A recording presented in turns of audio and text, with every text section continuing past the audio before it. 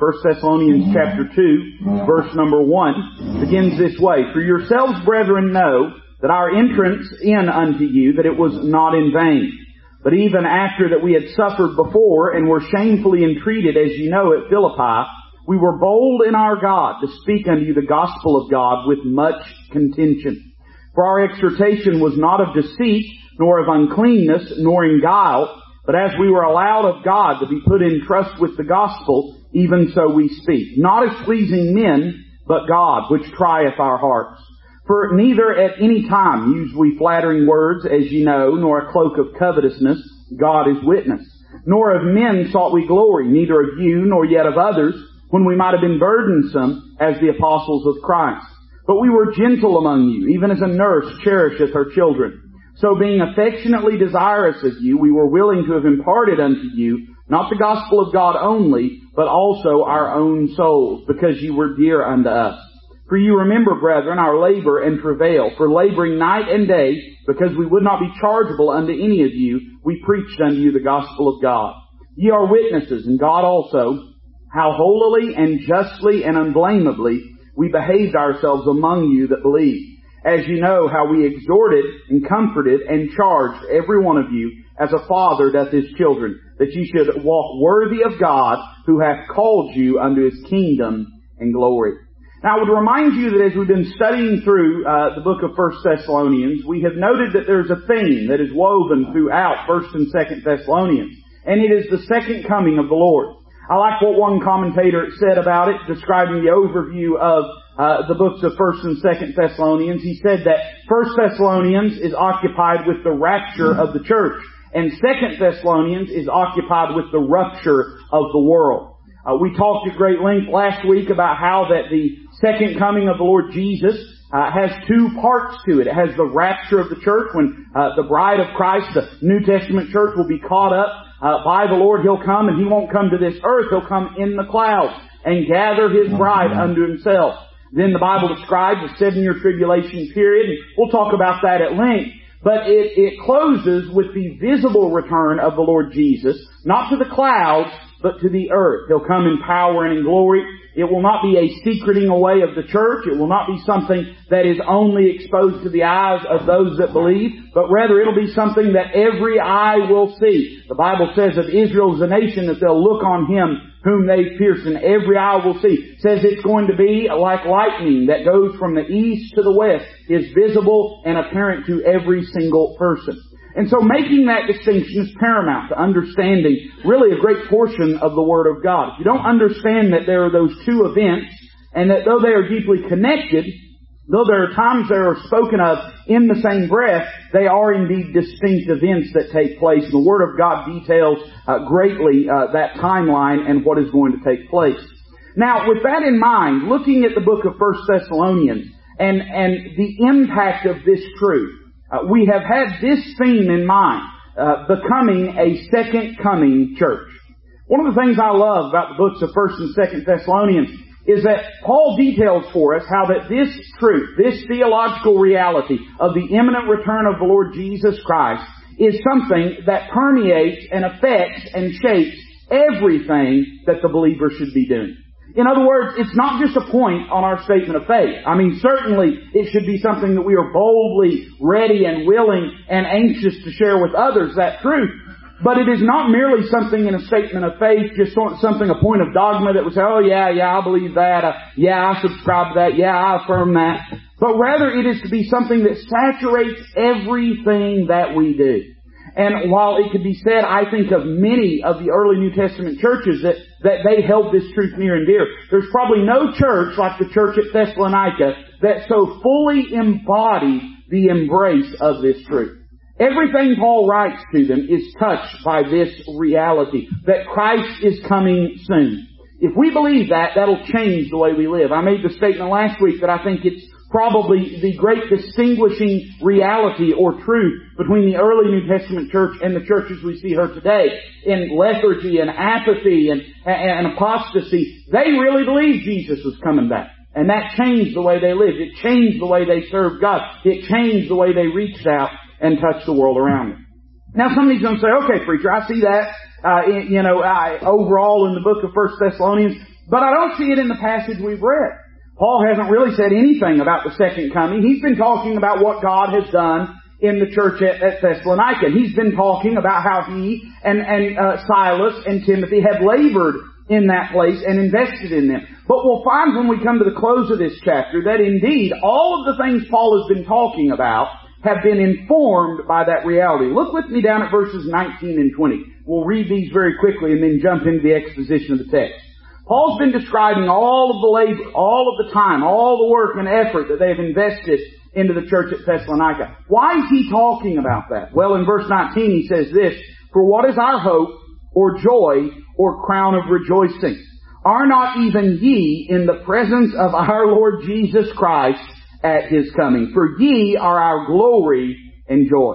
In other words, Paul says the reason we've been doing all of these things is because we believe Jesus is coming soon. We don't want to stand empty-handed when He appears. We don't want to be there with nothing to show for the life that He has entrusted us with as stewards of the grace of God. So we have labored abundantly amongst you and others that we might stand before Him rejoicing, exceeding glad at what God has done through our lives and in the lives of others. So even in this passage, though it sort of sneaks in right there at the end, we find that it is really the motivating factor for all the things that Paul has detailed throughout this chapter. It's with that in mind that we've titled the lesson tonight, "The Lord's Coming, a Stimulating Truth."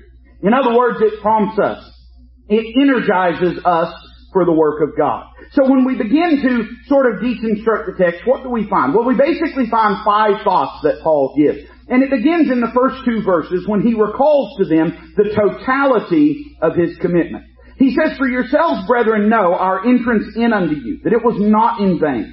But even after that we had suffered before and were shamefully entreated, as you know, at Philippi, we were bold in our God to speak unto you the gospel of God with much contention." Paul reminds them that their decision to come to Thessalonica was not something that was casual, flippant, or lightly considered, but that they had to literally crawl there over the opposition of Satan, over the persecution of evil men to get there to share the gospel with them. He describes being shamefully entreated, and I'll say a word about that here in a moment, but I would remind you in the history of Paul's first missionary journey, he has just left Philippi where he has been beaten, where he has been scourged, where he has been imprisoned, there in the jail in Philippi. You know the story in Acts chapter 16, how that him and Silas, they prayed and rejoiced and praised God at midnight, and God shook the jail and opened the chains, the chains fell off, opened the doors, and that they were led out of that city. It was from that very place, literally with his body still bloody and bruised and beaten, that he walks from there to Thessalonica to share with them the gospel of Jesus Christ. He says, "You remember our coming in unto you." It was not something that was flippant. It was not something that was casual. And it was not something that was meaningless. Let me make this passing statement and I'll move on. Jesus is coming back soon. We better make sure our lives mean something. It ought to be that people can look at the way that we live and tell that we are not casual individuals. Now, I'm not against enjoying life. You won't find anybody that probably lives on the side of levity more than I do. I'm not against that, but I am saying this: we ought to live our lives with such purpose and such passion that people look at our lives and can tell our life means something. It means something to God. It means something to us, and we're living it deliberately. He reminds them of His coming unto them, that it was not in vain. God did a great work there. And He reminds them of His condition. He says in verse number 2, even after that we had suffered before, He's talking about being beaten in Philippi, and were shamefully entreated, as you know, at Philippi. He reminds them that they had seen in His body the marks of the Lord Jesus Christ. Paul was a man who lived with constant infirmity of the flesh. He had natural maladies, he had natural infirmity, and scholars and commentators can argue about what that is. Most people believe it was a disease of the eyes that even in the early days when he was writing to the church at Galatia was afflicting him so much that he had to have someone else pin down that letter for him while he dictated it to them. But then also, Paul, he had a lot of battle scars. He wore a lot of battle scars from serving the Lord Jesus Christ. On more than one occasion, he had been beaten. He had had stones hurled at him. He speaks of contending with wild beasts in the Colosseum at Ephesus. I mean, he was a rough character. You know, there's going to be times in your life if you're going to do something for Christ, you're going to have to grow a little bit of thick skin. You're going to have to get a little grit in your soul, a little determination in your heart and your mind. And you're going to have to recognize that there's going to be times people aren't going to be all that happy about you sharing the gospel and standing up for Jesus Christ.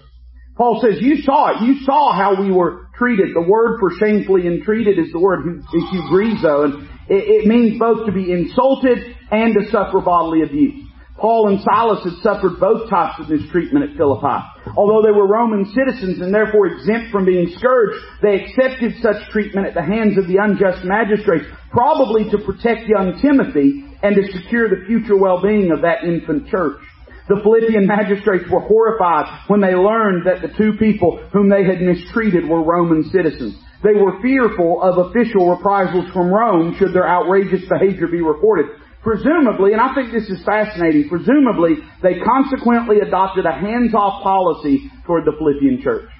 It is not too much to say that the church at Philippi's safety and security had very likely been bought at the price of the blood of the Apostle Paul, because he was willing to be persecuted. In other words, if you're going to live for Jesus Christ, you're going to get treated all sorts of ways. And if your mentality as you go through life is, how dare you insult me, how dare you mistreat me, how dare you abuse me, how dare you persecute me, I'm just going to tell you, it ain't going to be long, you're going to quit standing up for Christ. You have to recognize that you and I, we are bond slaves of Jesus Christ. And if they crucified Him, you better believe they're not going to handle us with kid gloves. He describes how they saw His body, the marks of the Lord Jesus in His flesh, and then they saw His boldness. He said, after that, we were bold in our God to speak unto you the gospel of God with much contention. The word bold is used a number of times in the New Testament, always in connection with preaching the gospel. It's used of the boldness of Saul of Tarsus when he preached the gospel at Damascus right after his conversion. It's used of his equal boldness in disputing with the Hellenist Jews in Jerusalem. It's used to describe the boldness of Paul and Barnabas at the Pisidian Antioch when, realizing that the Jews were adamant in their rejection of Christ, they announced that henceforth they would go to the Gentiles. It's used of the boldness of the missionaries at Iconium when, faced with the active animosity of the Jewish community, they settled down in the city for a long stay with total disregard of the opposition. It's used of the boldness with which Apollos preached the gospel to the Jews in the synagogue at Ephesus, and of the boldness of Paul in the same city, where for 3 months he disputed and persuaded in his efforts to win Jews to Jesus. The word boldly includes the idea of speaking without reserve. Paul would never dream of diluting the message. His boldness was intellectual as well as physical. The word freely that's used here is used to describe the boldness, for example, with which Paul bore testimony before King Agrippa. He was unintimidated by the pomp and ceremony by which he was surrounded. He was undeterred by his chains and his uncertain future. He was unperturbed by the scornful and slanderous outbursts of the Roman governor Festus. He boldly confronted the king with his own need of Christ. This boldness came from prayer, as he reminded the Thessalonians, we were bold in our God to speak unto you the gospel of God. You know, it's funny the things we'll be bold about. Social media has brought this to the very surface. It's amazing the idiotic things that we will be rude and unkind over. And yet how often we are unwilling to risk even the slightest ghost of a hint of offending someone in sharing the gospel of Jesus Christ with them. Now, listen carefully to me. God doesn't call any of us to be ugly or caustic or rude. Not a single one of us. The Lord Jesus was a living embodiment of tact and kindness and gentleness when He dealt with those that were sincere in their interactions with Him. But I am merely saying this, the gospel of Christ, the preaching of the cross, it is an offense to them which perish. And you better get comfortable with the idea that though thankfully there will be many folks that in gladness receive what you have to say, there will be folks that are troubled and disturbed and offended at you sharing the gospel. After all, the very heart of the gospel is telling people you're a lost sinner in need of salvation.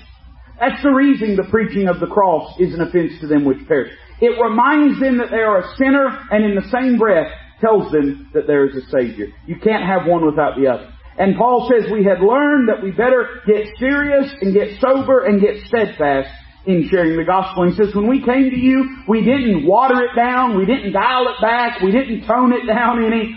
Instead, we just came and were bold to share with you what Christ could do in your life. And with that, they were bold to share with them the bankruptcy of the idolatry that they had been raised in, the utter inability of their cultural religion to save them or satisfy them. He said, instead, we just showed up and told you the truth. You're lost, on your way to hell, but God loves you. Christ died for you. You don't have to stay in that condition. You don't have to stay in your brokenness. If you'll turn to Christ from these idols, He'll save you and give you a new life in Christ Jesus. So here Paul talks about the totality of his commitment. Now down in verses 3 through 12, he speaks about the transparency of his conduct.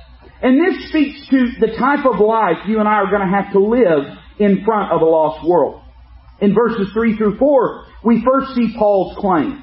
He says, for our exhortation was not of deceit, nor of uncleanness, nor in guile. But as we were allowed of God to be put in trust with the gospel, even so we speak. Not as pleasing men, but God, which trieth our hearts.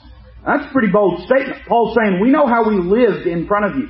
And though undoubtedly there were people that slandered Paul and lied about Paul, Paul could say, in the eyes of God, we know that we did our dead level best to live righteously in front of you. He basically makes two claims here. One, he describes how his integrity was undoubted.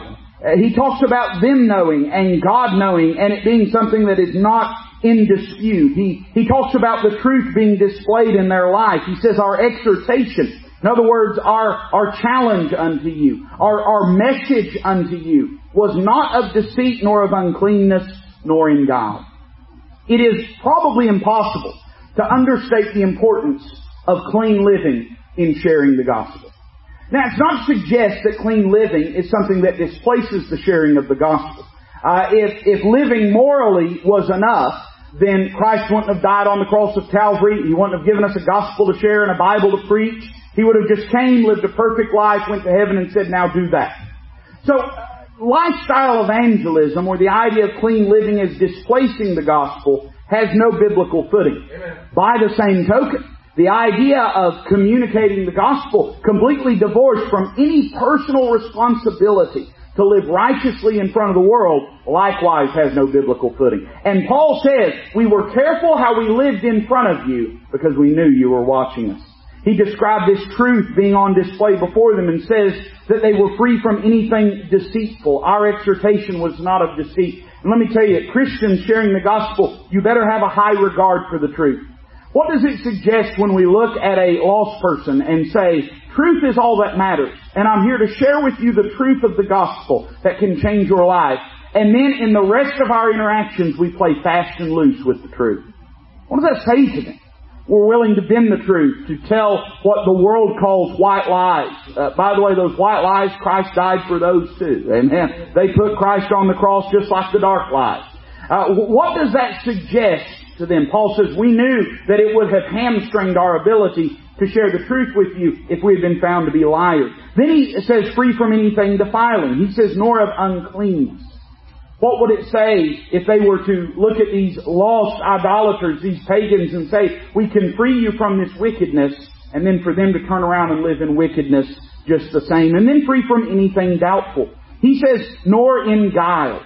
Now, guile has to do with it is deception, but it's more manipulation than it is deception.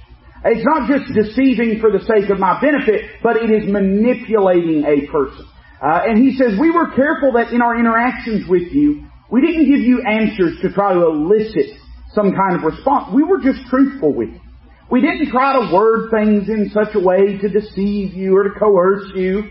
We instead just told you the truth about how Jesus Christ did. Paul says this was paramount to our success at Thessalonica, that we lived the truth in front of you. I wanted to share this with you from a commentary that I read, and I could have tried to just quote it, but to be honest, most of it's before my time. It's not before some of y'all's time, but we won't get into that. So I wanted to just read it to you because it makes a very apt truth concerning this. In the 1960s, the United States and many other Western countries were inundated by social upheaval, religious apostasy, and cultural decay. Rock and roll became the drumbeat of a new age. Flower power was the in thing. The counterculture spawned a generation of hippies dedicated to drugs, dirt, and decadence. Countless thousands of young people dropped out of society, thumbed their nose at their parents, and plunged into a weird world of religion, rock, and revolution. They shoved aside all of society's norms. People from both the slums and the suburbs plunged into an exotic world of lust and lawlessness. The major driving force behind the abandonment of morality, decency, and religious sanity came from the new rock and roll music world. Another strong allure came from Hinduism, imported into the United States and elsewhere by an obscure Hindu guru named, and man, I'm going to mess this up. Some of y'all probably know it. A.C. Bhaktivedanta. Boy, that was rough, wasn't it? Swami Prabhupada. Some of y'all know that name. You can tell me how to pronounce later. His total capital when he arrived in New York City in 1965 was $7. But the assets of his weird religious cult upon his death in 1977 were fabulous. The Hare Krishna movement that he founded owned more than 200 temples and farms in 60 countries. It commanded millions of dollars. Its devotees and adherents were numbered in the tens of thousands. The god that the gurus proclaimed was the Hindu Krishna, a handsome flute-playing little boy in blue, supposed to be the omnipotent, omnipresent God of the universe, a quote-unquote God who was also very fond of stealing butter and hanging around with beautiful women. He wore flowers and feathers and went barefoot. This form of quote-unquote worship to which the bright-eyed dupes were introduced was purely and simply idolatrous. They groveled before graven images. They were called upon to render abject submission to gurus. They engaged in endless and mindless chanting and repetition of hypnotic religious formulas. Every morning the idols were dusted and washed in a holy brew of milk, rose water, and cow's urine.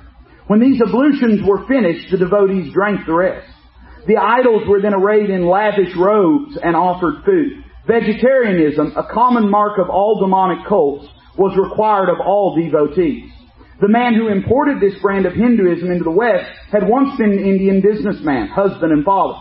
His devotion to Krishna became an obsession. He became so busy chanting and studying that he neglected his business to the point that it failed. His wife was driven to steal one of his religious books and sell it to buy something to eat. Her husband simply abandoned her, walked out never to return to become a holy man. His idea of holiness was to chant repeatedly, 64 rounds of it every day, the hypnotic religious formula that he taught to his followers, and that so captivated the Beatles that they turned it into a best-selling record. As he chanted, he counted the repetitions on his Japamala beads, the Hare Krishna rosary. This stern religious ascetic introduced this Hindu cult to the disillusioned dropouts of Western society. The Western gurus whom he appointed picked up the formulas, made converts, ripped off a gullible public, and wedded Hinduism to drugs, sex, and crime. The full story has been told in a book titled Monkey on a Stick, written by a couple of newspaper reporters, both of whom have covered the Hare Krishna movement and done painstaking research into its sordid underworld. They have revealed a world of child abuse, sadistic torture, prostitution, drug peddling, arson, gun running, and murder. It's a story of, quote, faith and betrayal, money and power, murder and madness. No religion can rise higher than its source. Sadly, Christianity has often been corrupted in its stream, but Hinduism is corrupted at its fountainhead. The man who introduced Hare Krishna to the West was a severe, cold, and calculating ascetic who was able to wield power over those who were deluded by his outward robe of Olympian calm. He brought his followers to a polluted stream and made them drink. He was not above using worldly means to achieve his purpose, the introduction of his followers to religious, mental, and moral slavery. The Thessalonians were all too familiar with such religious gurus. The world of their day was full of them. Paul himself had encountered them. The message that he preached was different. It was not one of asceticism. It was not one that condoned sin. It did not introduce people to a lustful God. Paul preached to people one who is mighty to save and able to cleanse, regenerate, and fill people with the Holy Spirit. The Christ whom Paul preached is able to transform our lives, to make drunken men sober, profligate women pure, crooked men straight, and bad people good. Now you may say, preacher, why'd you take the time to read all that? Well, twofold. One, because that same sort of Eastern mysticism is infecting much modern-day contemporary Christianity. I won't go into all the details, but if you want to Google contemplative prayer sometime and look at what goes on at these big contemporary music festivals, it is note for note, I'm talking about word for word, exactly what this Hinduist poison was in the 1960s. But there's a second reason that I mention that. Because though it may not take those outward trappings, the world today is full of all sorts of self-help gurus preaching all sorts of false gospels around. You know the only difference is, just as the commentator said here, they're leading them to a polluted fountain and causing them to drink. They're leading them to a place that can't even save the gurus that preach it. And because of that, people soon grow disillusioned with it. When was the last time you met a follower of Hare Krishna? You know why? Eventually people wised up. They looked around and said, there's no truth to this. If there was truth to this, these people wouldn't be pedophiles and womanizers and drug addicts and all these things. If the God they preach could save them, it would have saved them first. Let that never be said about Bible Christianity. That people look at us and say, well, why, if God can save sinners, hasn't He changed their life as well? He talks about the truth displayed in His life. Number 2, He talks about the truth being declared. He said, as we were allowed of God to be put in trust with the gospel. He describes the gospel as being a sacred trust. The word for allowed here, it simply means to be approved or tested. In other words, He's saying God looked at us and said, because you're willing to walk obediently, I will enlarge your ministry and I will give you a voice and give you an opportunity to share the gospel. And now I am entrusting you with this. You are a steward of the gospel of the grace of God. Every one of us that has been saved by God's grace has been entrusted with that gospel. And then a proportional influence, sphere of opportunity around us. We want that to grow, then we have to be obedient in what God has allowed us to have already. My pastor used to always say this, if you want a bigger room, start by sweeping your own corner. In other words, if we'll be obedient in sharing the gospel, not because we view it as being something that wins friends and influences people, but rather because we have been entrusted it by God, then God will then enlarge that opportunity. Now somebody's going to say, well, preacher, I'd love to do that, but I can't do that. Well, listen how Paul described it. He described it as a simple task. He said, even so we speak.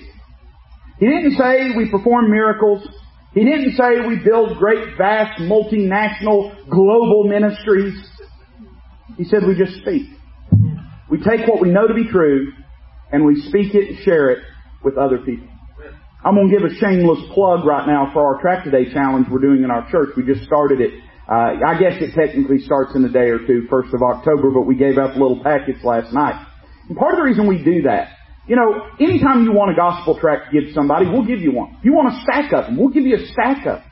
Anytime that you want. So why do we go about doing it the way that we're doing it? We're trying to show people how simple it is to make a meaningful impact in sharing the gospel. That if you just commit to just find one person a day that'll take that tract from you and do that every day of your life. In your life, every year, you'll witness to hundreds of people. And the very people that I think benefit from it most are the very people that say, preacher, I could never do that. I could never do that. Paul said it's a simple task. We take the truth of God and speak it to those that are in need. So he describes to them how that his integrity was undoubted amongst them. And then he describes how his integrity was undaunted at the end of verse 4. He says, not as pleasing men, but God, which trieth our hearts. Paul's testimony to the Thessalonians was that when he preached in their city, he was not concerned whether his message pleased men. His preaching was such as could stand the test of God's examination. His recent experience at Philippi might well have so frightened him that at Thessalonica he would try not to upset anyone. Compromise, so beloved by the politician, though, has no part in the gospel. The gospel is not presented to us in the New Testament in accommodating shades of gray. It's presented in stark black and white. People are either saved or they're lost. We're either going to heaven or we're going to hell. Something is either true or it's false, right or wrong, of the flesh or of the spirit, good or bad. Jesus is the way, not just a way. The gospel is concerned with truth. Anything that contradicts the gospel is a lie.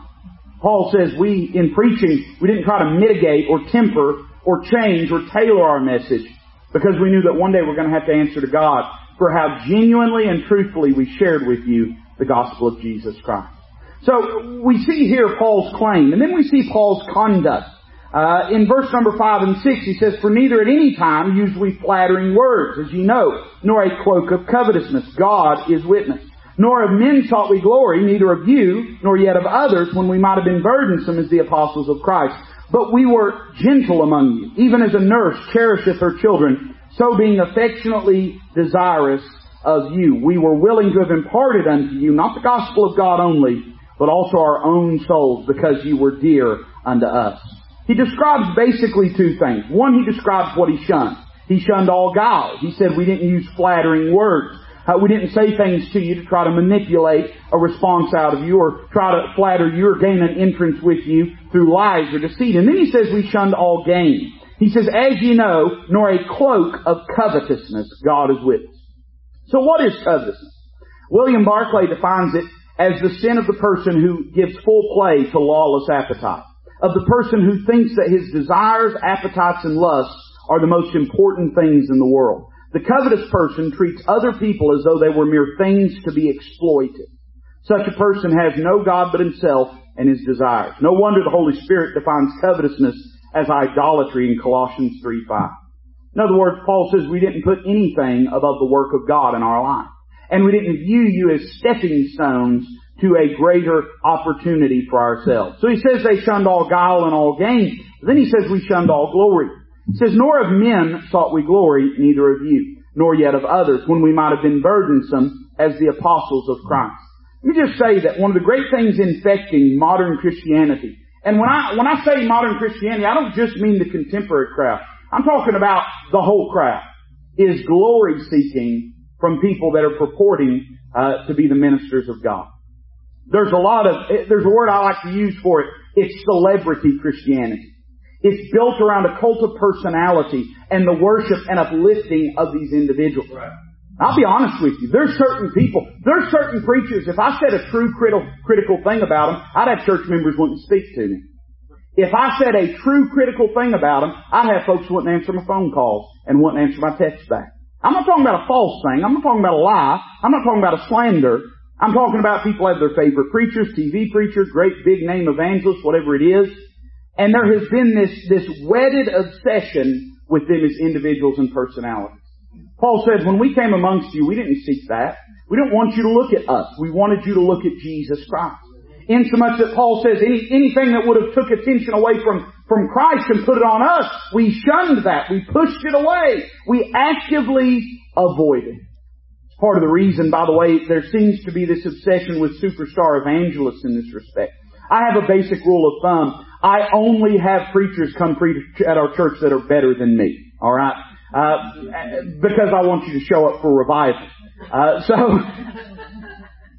But in the sort of superstar evangelist realm, there is this sort of obsession with these guys. And a lot of the reason is because they're not pastoring anyone.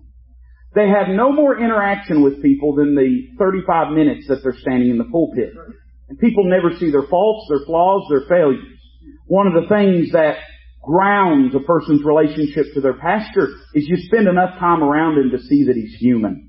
That he's not some kind of spiritual superstar, but that he was a broken sinner saved by the grace of God, transformed by the love of Christ, that's trying to live for the Lord and serve God right along beside you.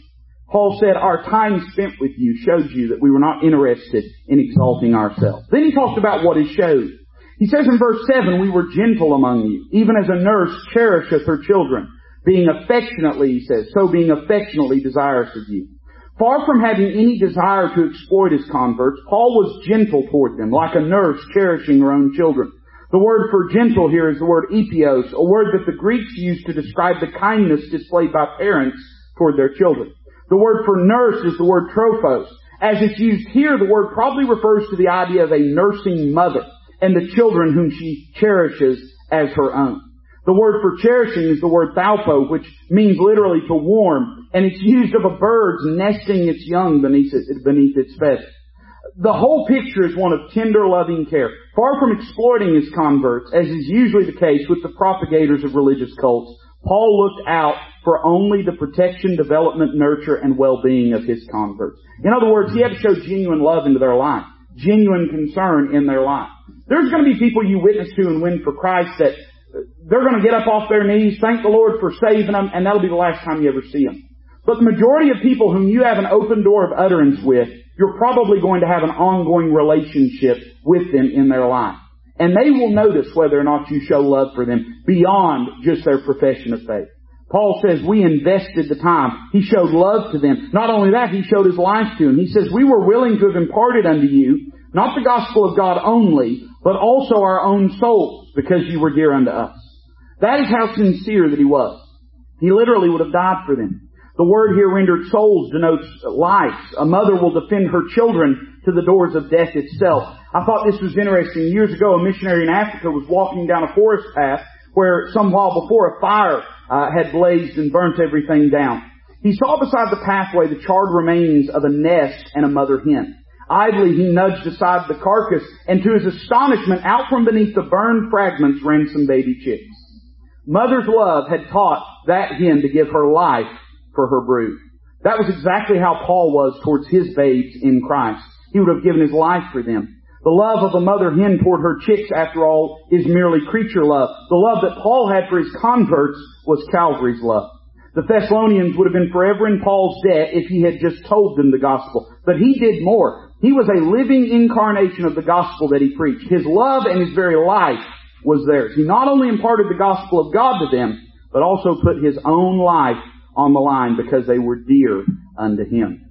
Now, not only what he showed, but notice what he shared. He says, for you remember, brethren, our labor and travail, for laboring night and day, because we would not be chargeable unto any of you, we preached unto you the gospel of God. He now reminds them of him and Silas and Timothy, their labor and travail. The word for labor is the word kopos, and it means to beat, as for instance like the beating of the chest. It suggests the weariness of laborious toil. It suggests work that results in weariness. The word for travail is the word makthos, and it carries the idea of painful effort and tiring labor. The root word suggests difficulty. Taken together, the words make clear that the missionaries had worked hard. They had not just done token work. They went to bed tired when they went to bed at all. Paul says that they labored night and day. Paul had no use for laziness in the Lord's work. And I'll just tell you this, reaching sinners is hard work. Sharing the gospel, just giving of a gospel tract, that can be done easily and in passing. Or even having a conversation. While there's a certain measure of emotional and intellectual investment that goes into it, that conversation that might last 20 or 30 minutes, that's something that's probably not going to leave you exhausted. But the pouring of your life into theirs, the helping them, the phone calls, the time spent counseling them, investing in their life, it's hard work. And Paul says, you remember that we weren't lazy in this, but we made ourselves available and we poured our lives into them. So not only does he describe his commitment and his conduct, but he describes his conscience. He says in verse number 10, ye are witnesses in God also, how holily and justly and unblameably we behaved ourselves among you that believe. I like the way that the notes put this. In one, he summons his witnesses. He says, ye are witnesses and God also. There's coming a day that the way we've lived, we're going to stand before the judgment seat of Christ and the witnesses are going to be called. God won't bring charges against us or even blessings to us without having evidence to present. And the witnesses will be there. And God himself will be there. God's watching how we're living. The people around us are watching. But also he searches out his works. He says how holily and justly and unblameably we behaved ourselves among you that believe. Paul and his companions behaved holily. The word used means to be pure from all crime, religiously observant of every duty, careful to fulfill every obligation. Probably circumspect would be a word that's very descriptive of that idea. They crossed T's, they dotted I's, they watched how they lived. Particularly the word has to do with the discharge of one's duties toward God. The word justly carries the idea of straight dealing. It has to do with the careful discharge of our duties to men. Paul states the idea of unimpeachable conduct positively, holily and justly, and then he states it negatively. He says unblameably. The word is ameptos, and they were faultless is what it means. Nothing could be said against them. If someone were to bring a charge against the missionaries, the allegation would never get off the ground. The entire body of believers would testify to their blameless conduct. Now listen, none of us are perfect. And you don't have to be a perfect person to share the gospel or to invest in the lives of others, but you do have to be an honest person. When you make mistakes, go to people, ask their forgiveness, clear the air, get things settled, move forward in your relationship with them. Don't conceal things, don't hide things, because those things have a way of finding themselves out. Then he describes his concern. He says, as you know how we exhorted and comforted and charged every one of you, as a father doth his children, that you would walk worthy of God who hath called you unto his kingdom and glory. Paul was not content simply to win people to Christ. He recognized his responsibility to these newborn babes in Christ at Thessalonica. As short as had been his stay at Thessalonica, as hard as he had been called upon to work, as zealous as he had been in preaching the gospel in the street and synagogue, and as severe as had been the obstacles that his enemies put in his way, he had found time to lay a firm foundation for their faith in each person whom he had led to Christ. He describes it this way: he had exhorted them. This word means to call aside and to appeal to. The ideas of exhortation, entreaty, and instruction are all incorporated in this word. Then he says he comforted his Thessalonian converts. They had been called upon very early in their Christian experience to face persecution, active dislike, and open hostility. The word comfort means to speak tenderly to them. And the word for charge means to testify or to bear witness. Paul could talk to his converts out of his own knowledge and his rich, varied, and personal experience. A conscientious father, this is the image, will take his children aside to encourage them, instruct them, console them, and point out to them the good and right way. You know, when I think back, there's basically two memories I have of my father growing up. And I'm not saying only two memories, but two types of memories. Hank Williams one time said he had only written two songs, a slow one and a fast one. Alright? Well, I only have two memories really of my dad. Him whipping me and him encouraging me. Rarely did they overlap. Amen? You alright tonight? You with me? I remember the whippings I got, and that means they work. Amen. You're supposed to be able to remember them. I still, when I hear a belt slide out of belt loops, I still get a shiver down my spine.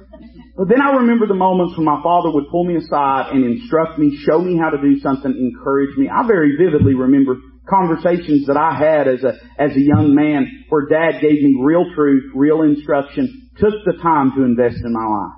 Paul said that's what I did with the Thessalonians.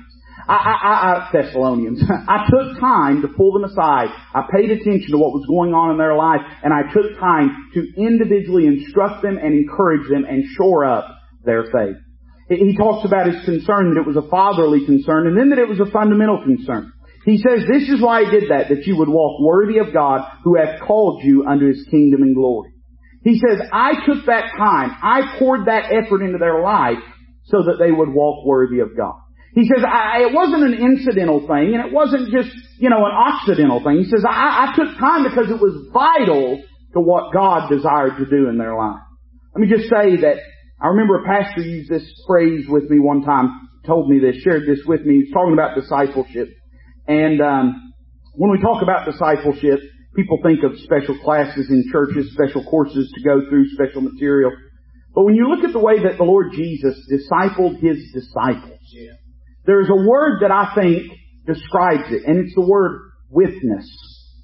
He was with them. He spent time with them. I'm not against a discipleship class or a booklet or a course or any of those things. I think it's a great way to teach people what baptism means and why they need to be a church member. But if we really want to see people develop into becoming followers of Jesus Christ, it's going to take spending time with them. It's going to take showing them by our example and by our exhortation what it means to be a Christian. So we've made it through those first 12 verses. You didn't think we would, but we did. So let's read those last few and we'll finish up this chapter. In verse number 13, Paul says this, For this cause also thank we God without ceasing, because when you received the word of God which ye heard of us, you received it not as the word of men, but as it is in truth the word of God, which effectually worketh also in you that believe. For ye, brethren, became followers of the churches of God, which in Judea are in Christ Jesus. For ye also have suffered like things of your own countrymen, even as they have of the Jews, who both killed the Lord Jesus and their own prophets, and have persecuted us. And they please not God, and are contrary to all men, forbidding us to speak to the Gentiles, that they might be saved, to fill up their sins always. For the wrath is come upon them to the uttermost. But we, brethren, being taken from you for a short time in presence, not in heart, endeavored the more abundantly to see your face with great desire. Wherefore we would have come unto you, even I, Paul, once and again, but Satan hindered us. For what is our hope or joy or crown of rejoicing? Are not even ye in the presence of our Lord Jesus Christ that is coming? For ye are our glory and joy. In these verses, Paul begins by describing the triumph of his converts. He says, we remember what God did in your life, and we're still thanking God for the work that He's done in you. He describes, number one, how they received the truth in all of its divine actuality. He said, when ye received the Word of God, which ye heard of us, ye received it not as the Word of men, but as it is in truth the Word of God. When Paul preached, the Thessalonians recognized the voice of authority with which he spoke. They heard, recognized, and believed the Word of God. They recognized it in all of its actuality. It actually is the Word of God. They received it as such without question. Nobody had ever spoken to them like that. They had heard the priests of the various pagan religions. They had heard the oracles speak in tongues with the voice of demons. They had heard the rabbis. But Paul, like Jesus, spoke with authority and not as the scribes. When he spoke, they heard, recognized, and understood for the first time in their lives the Spirit-inspired, God-breathed Word. So, preacher, what application would you make in that for our lives? This very simply, that's why it's so important that what we're sharing with people be the Word of God. Paul, being an apostle, living in that day and being sanctioned of God to be a penman for Scripture, it could be said literally that when he preached this truth to them, spoke this truth to them, and certainly with the letter they're holding in their hand, he was speaking the Word of God. You and I, we don't speak the Word of God except we take the Word of God and speak it into the lives of others. But that's why it's so paramount that what we're saying and teaching people be biblical. Because only the Word of God has authority. Not your opinion, not my opinion, only the Word of God. They had received it in all divine actuality, but not only that, they had received it in divine activity. It says, which effectually worketh also in you that believe. That's one of my favorite verses in the Bible. The expression effectually worketh, it means to be made energetic. In other words, the Word of God is a power in the lives of those that believe. The words are in the present continuous tense. What they had heard was alive. It was living seed. It worked away in the believer's life, affecting a change of character. The Spirit of God energizes the Word of God and so transforms the child of God. God's Word is a hammer to devour, a fire to burn, a mirror to reveal, a light to dispel darkness, and a sword to pierce the foe. There is wonder-working power in the Word of God. In the early dawn of time, God had only to say, let there be light, and light was. Such is the power of God's Word. He had only to speak and 100 billion galaxies sprang into being. He had only to speak and life arose and multiplied itself in a billion forms. He had only to speak and the seas swarmed with life and the hills clothed themselves with meadows and forests. When the Word was made flesh, one word from Him and demons fled, leprosy vanished and the dead rose. That is the energia of His Word. All of that omnipotent power resides in His written Word, like the explosive force that lies in a stick of dynamite. The word that is given as worketh here is nearly always used in the New Testament to denote some form of supernatural activity. Usually it denotes divine activity. It's used to describe the activity of faith and the effectiveness of prayer, the activity of death and life in our souls as well. Here, Paul emphasizes to the Thessalonians that their transformed lives were the result of divine power, the power latent within the Word of God, and not the result of any power this world might offer. He describes how they received the truth and then how they retained the truth. He says, for ye, brethren, became followers of the churches of God, which in Judea are in Christ Jesus. For ye also have suffered like things of your own countrymen, even as they have of the Jews. The transforming power of the Word of God in the lives of the believers made them some natural enemies. But it also enabled them to face the bitter hostility that arose around them. The persecutions of the Thessalonian Christians was originally instigated by the Jews. When Timothy came back from Thessalonica with up-to-date news of what was happening there, he also must have brought with him news that the persecution of the church was continuing, and now it was the Gentiles themselves who were harassing the church. In other words, they held on to the truth, and it held on to them. It buoyed them through in the face of severe opposition. Paul goes on to sort of detail this opposition, and he also gives us a glimpse into some dispensational realities concerning Israel as a nation. It's under the header, the tragedy of Paul's countrymen. The mention of persecution and the remembrance of how that persecution first took such firm and virile root in Jerusalem turns Paul's thoughts for a moment to the tragedy of the Jewish people. Their bitter hostility to Christ and Christianity never ceased to amaze him, although he himself had been one of the most zealous Jewish opponents of the gospel years earlier. Paul discusses the theological implications of all this in Romans 9 through 11. Here, however, he just mentions it in passing as he thinks about the sadness of it all. Briefly, he reviews the persistent opposition to the gospel by the Jews. And I'm just going to read through this quick. It's almost a catalog of the sad history of Israel from the crucifixion from Calvary, even to our own day and looking forward into the future. He describes their provocation that the Jews who both killed the Lord Jesus and their own prophets and have persecuted us. No charge could be more terrible. They killed the Lord Jesus. This is the only place where Paul expressly charges the Jews with the murder of their Messiah. They whipped up the mob. They chose Barabbas over Jesus when the frustrated Pilate had offered them a choice. They had gathered around the cross to mock him as he died. They had killed the Lord Jesus, the Son of the living God. God manifest in the flesh. No crime could be greater than that. He then describes their presumption. He says, and they pleased not God. So the Jews provoked God, yet they still prided themselves to be true children of Abraham and God's chosen people, which brings Paul to their presumption. They pleased not God. For nearly 2,000 years since the murder of their Messiah, the Jews have persisted in their unbelief. When the Romans under Vespasian and Titus destroyed Jerusalem and the temple, the Jews took that in stride. They took refuge in rabbinical Judaism and in the burgeoning Talmud. Down through the centuries, they have become bitter and intolerant in their opposition to Christianity and their rejection of Christ. The concrete of unbelief that the first century rabbis poured over the nation has now set hard into a fixed attitude of unbelief. They blame Gentile anti-Semitism, but God recognizes no such excuse, although He judges the nations that foster. They please not God, says Paul, himself once a trained rabbi and bitterly hostile to Christ. God is not pleased with the Judaism that rejects Christ. He is not pleased with Gentile unbelief either. The Jews remain the object both of His love and pity and of His displeasure. They were the ones who, in the face of unique privilege, spat in the face of Jesus, moved heaven and earth to get Him crucified, delighted in His sufferings, urged Pilate to seal His tomb, invented a falsehood to explain away His resurrection, rejected the Holy Spirit, thrashed the apostles, applauded Herod for murdering James, hired Saul of Tarsus to stamp out Christianity, martyred Stephen, threw Paul out of every synagogue he entered, hounded him to his death, and invented the Talmud to replace the Torah. They frequently blaspheme the name of Jesus in their writings, and by and large, they stubbornly resist all efforts to win them to Christ. They please not God, Paul says. He describes then their perversity. He says they are contrary to all men. The word for contrary is anantios, means antagonistic.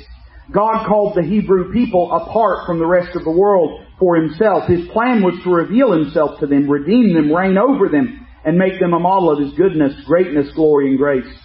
He set them in the midst of the nations, in a land where 3 continents, Europe, Africa, and Asia, meet astride the busy highways of the Gentile world. The nations of the world would come into contact with the nation of Israel, and they would be blessed. But they failed. First Israel, then Judah, plunged into an apostasy and idolatry, worse than that of the surrounding nations. They became besotted with the vile and vicious gods of the pagans.